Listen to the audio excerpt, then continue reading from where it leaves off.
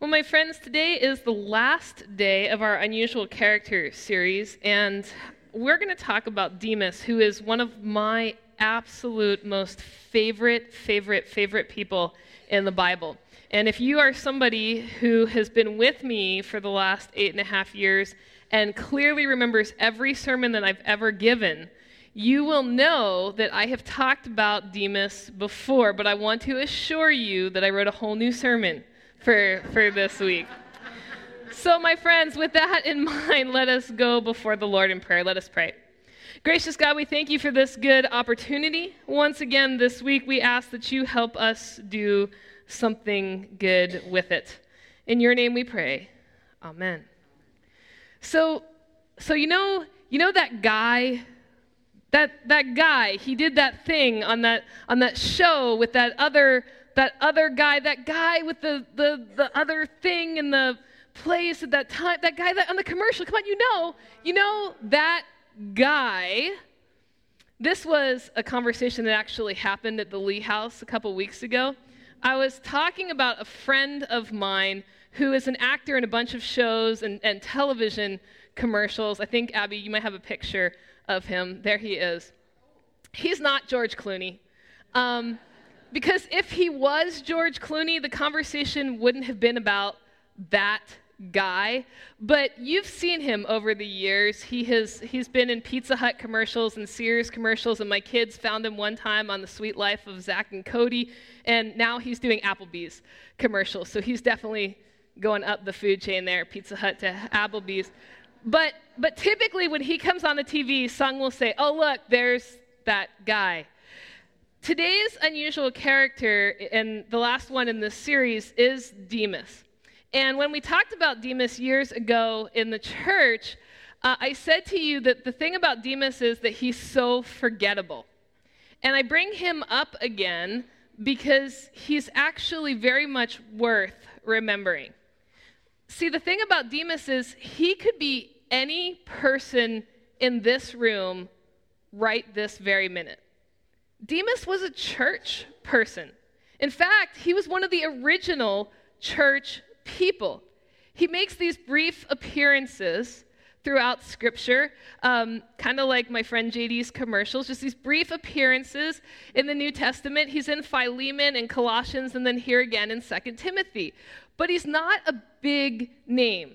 He's certainly not Jesus. He's also not Peter or Paul, Matthew, Mark, Luke, or John. And so my question is, do you ever feel like that?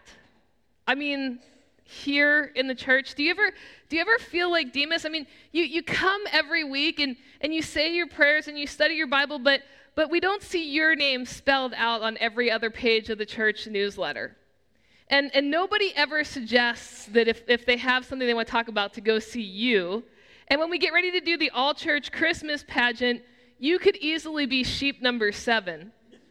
Right? Now, maybe though, you're also sitting in the room today and your name is on every other page of the church newsletter and everybody does call you for everything, and you can't be sheep number 7 in the pageant because you're directing the whole darn thing. One way or another, everybody that's in the room is part of the ecosystem that is Kirkwood. Now, Demas is called a co-worker with Paul, and what that means is that he's part of Paul's ministry. They are working together. Their work is to get new churches up and running. We don't have a ton of details about what Demas actually did, so we don't know. We don't know what kind of that guy he was. It's possible that he could have been a music leader. It's possible that he could have been one of the teachers. It's also possible that he could have been that guy that brings the green bean casserole to every one of the church potlucks. We just don't know, but we know that we need that guy, because whatever effort he played in the part of the early church, it must have been important enough for Paul to mention Demas by name when Demas went missing. I think sometimes, even though we know this to be a truth, we don't always know what we've got until it's gone. And I learned this the hard way about a year after our oldest child was born. It was determined that I needed ankle surgery. And ankles are just one of those parts of the body that we all just take for granted. You don't really notice until you break it or sprain it, right? So in my case, what was happening was I was unknowingly working against an old volleyball injury that had just deteriorated to the point where major intervention was now necessary.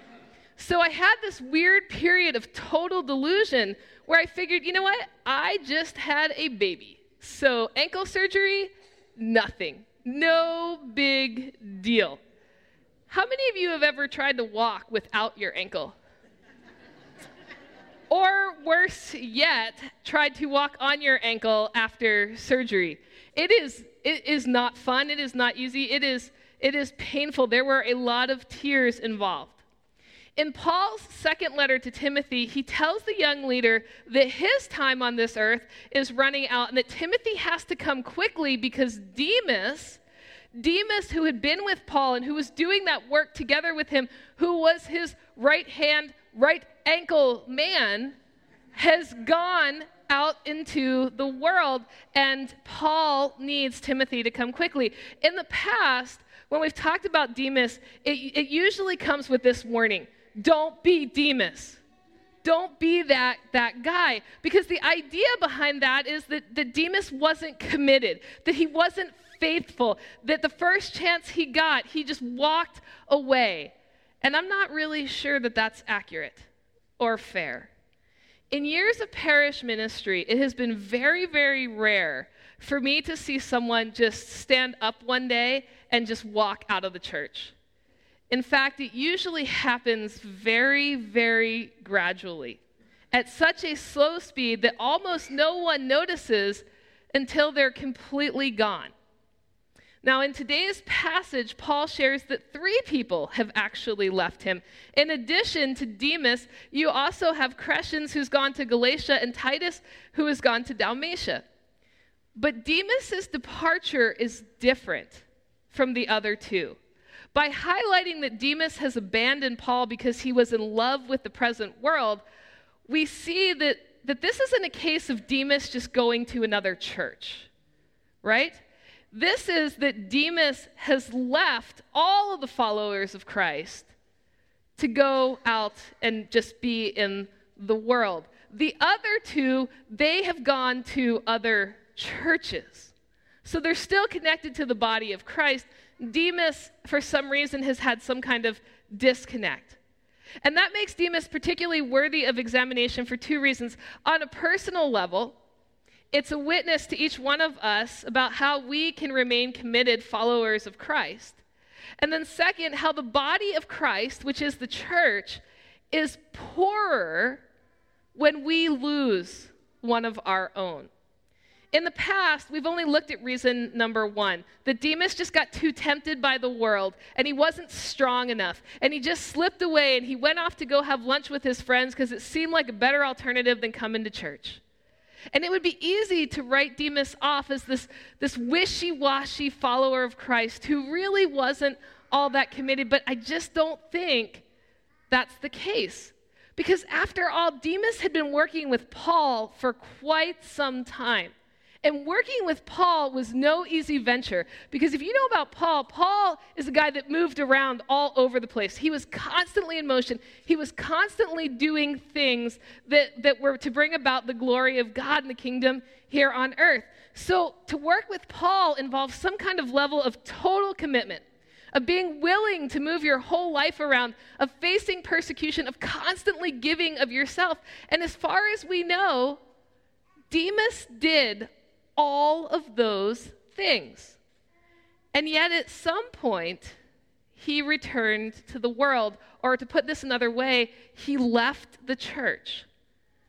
At the heart of Demas's story, we have to wrestle with something that's called discipleship. Discipleship is maturing in your faith as you follow Christ through your relationship with Jesus and with fellow believers. Discipleship is not what gets you into the door of a church. It's what sustains you in a lifetime of ministry. So here's how I think it went down for Demas. At some point, somebody had to tell him about Jesus Christ. And on some level, that took root in Demas's heart, enough to convict Demas to want to go out into the world and be a part of ministry with Paul. So the more that he heard about Jesus, the more that it compelled him to be a follower of Christ. And then he meets Paul, and he quickly aligns himself with Paul's work and ministry, and he went out there. And I imagine that when Demas started out, he started out with a tremendous amount of energy and enthusiasm, and he was excited to serve the Lord and to serve God's people. There is nothing wrong with any of that. Until serving God's people becomes so consuming that there is little time left for a relationship with Jesus himself. The best way that I can give you to think about this is to think about preachers, right? So my job, my professional calling is in the church. This is what I do all week long. I know that some of you think I only work on Sundays, but in reality, this is what I do. So you could say on some level that my job is to study the Bible so that on Sunday morning I have something to talk with you about. And that's true. But there is a difference between studying the Bible so that we can talk about it on Sunday mornings and studying the Bible to fill my soul and to be equipped for the work of ministry all week long.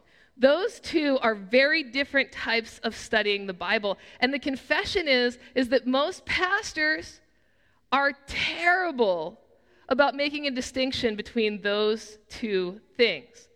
It's even harder than for lay people. Mission alone cannot sustain followers for the long term. Now, hear me clearly on this, because we're a mission church, and we are a church that loves our mission. And I do not want you to think that Pastor Hope said mission's a bad thing, and we're not going to do that anymore. Mission is a great thing. Operation Christmas Child, the collection carts, the mission trips, serving at Our Daily Bread, going out to Dream Oaks, all of these things that we do, these are all really good things. But none of them, no matter how much we love them, are going to sustain our personal journeys of faith for a lifetime. Because you don't need Jesus to serve others.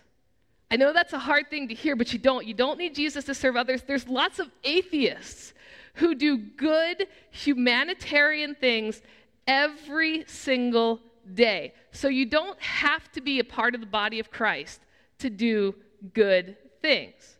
So if your connection to the church is rooted only in mission, that might sustain you for a season. You might be good to go for quite a few years, but if you don't have a path of discipleship that grows your relationship to Christ and with fellow believers, there's going to come a point when you might very well return to the world because you won't be able to see a difference between serving through the church in witness to God's grace and goodness in your life and then finding your own service opportunity outside of the church. And especially when it comes to mission, it can be so easily deceptive to fall right into the world without even realizing it while your body's still sitting in a pew here at the church. If the only difference between a church group going out to serve at Dream Oaks and a corporate business doing the same thing is that the church says a little prayer before they head out the door, then that might work for a couple years. But eventually, without relationship, without accountability, without studying the Word, you just essentially end up with two identical groups who are doing good things just to do good things. Disciples do good things with purpose, to bring glory to God, to share the good news, to demonstrate God's grace, to be the hands and feet of Christ in the world. But if you lose sight of those things through a lack of discipleship, you might as well just go and join the local Rotary Club. There is a difference. It is possible. It is possible that Demas left for the ways of the world because he was so busy serving the world that he no longer had time to discover the ways of God. I think about that often when we talk about children's ministry. Children's ministry is one of the busiest ministries on the planet because children are the busiest people on the planet.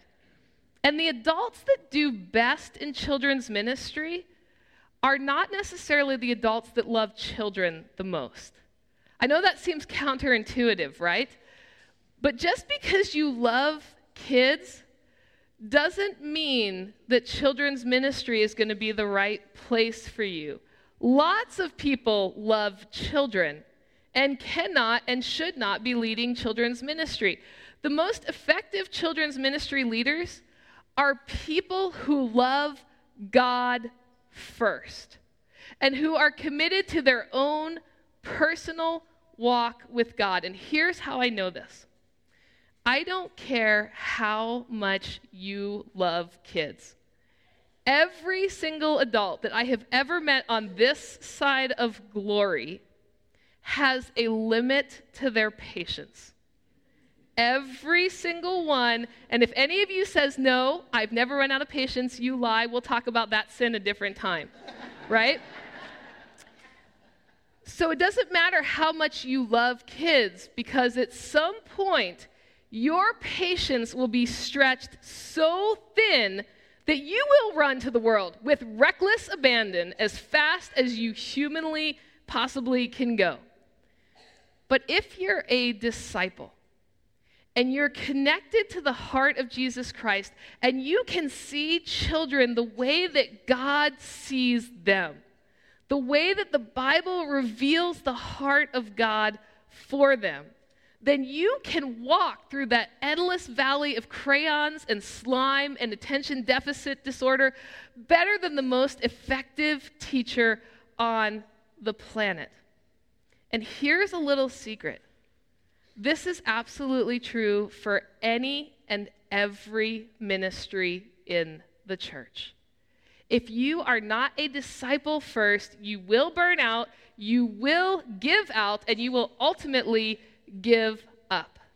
Enthusiasm might start you out in ministry, but discipleship, that maturity of faith, that's what sustains you and keeps you going for the long haul. So what that means is that the church's first priority needs to be discipleship. Absolutely has to be. And Jesus told us that. Jesus told us that in the Great Commission. We didn't listen, but that's what he told us. He says, go therefore and make disciples of all nations. And how do we do that? How do we do that? Jesus says, you teach them all that I have commanded you. So you know all that Sermon on the Mount stuff that we just spent 6 months doing? That was Jesus teaching us so that we could teach others. And that's what we're supposed to be teaching them. Disciples are students. If you're a disciple of Jesus Christ, then above all else, you have to be a student. And students of Jesus Christ study his word, and they do it with other students. I often wonder if Demas returned to the world because he was doing so much in Jesus' name that he no longer had time to be transformed by Jesus' teaching. And in the end, he was so disconnected from the heart of Christ that he just couldn't see a difference between what he was doing in the church and what was going on out in the world. And so he just slipped away. When you get right down to it, Demas' story is actually a sad one all the way around. It's sad for Demas, and it's sad for the church, because the church is poorer when we fail to make disciples. Without placing a priority on teaching and connecting believers to the word, to the love, the grace, and the relationship of God and Jesus Christ, we simply just become another outlet for people to do something with their spare time. And with spare time at a premium, for those who are not true disciples, church is just an option. not a driving passion. And what Demas teaches us is that once a relationship becomes just an option, well, then it's very easy to walk away. Would you pray with me? God, we pray for the Demases of the world, the ones who gave and gave and gave and gave and didn't stop long enough to be refilled and to be fed and to grow and to be challenged by your word. We pray for those of us in this congregation who sometimes head down that path. And we pray for those of us in the congregation who really are considering, is this just an option? Or is this something that I'm committed to? Not church, not Sunday morning worship, but a life committed to Jesus Christ. Help us to be a church that always makes disciples. In your name we pray. Amen.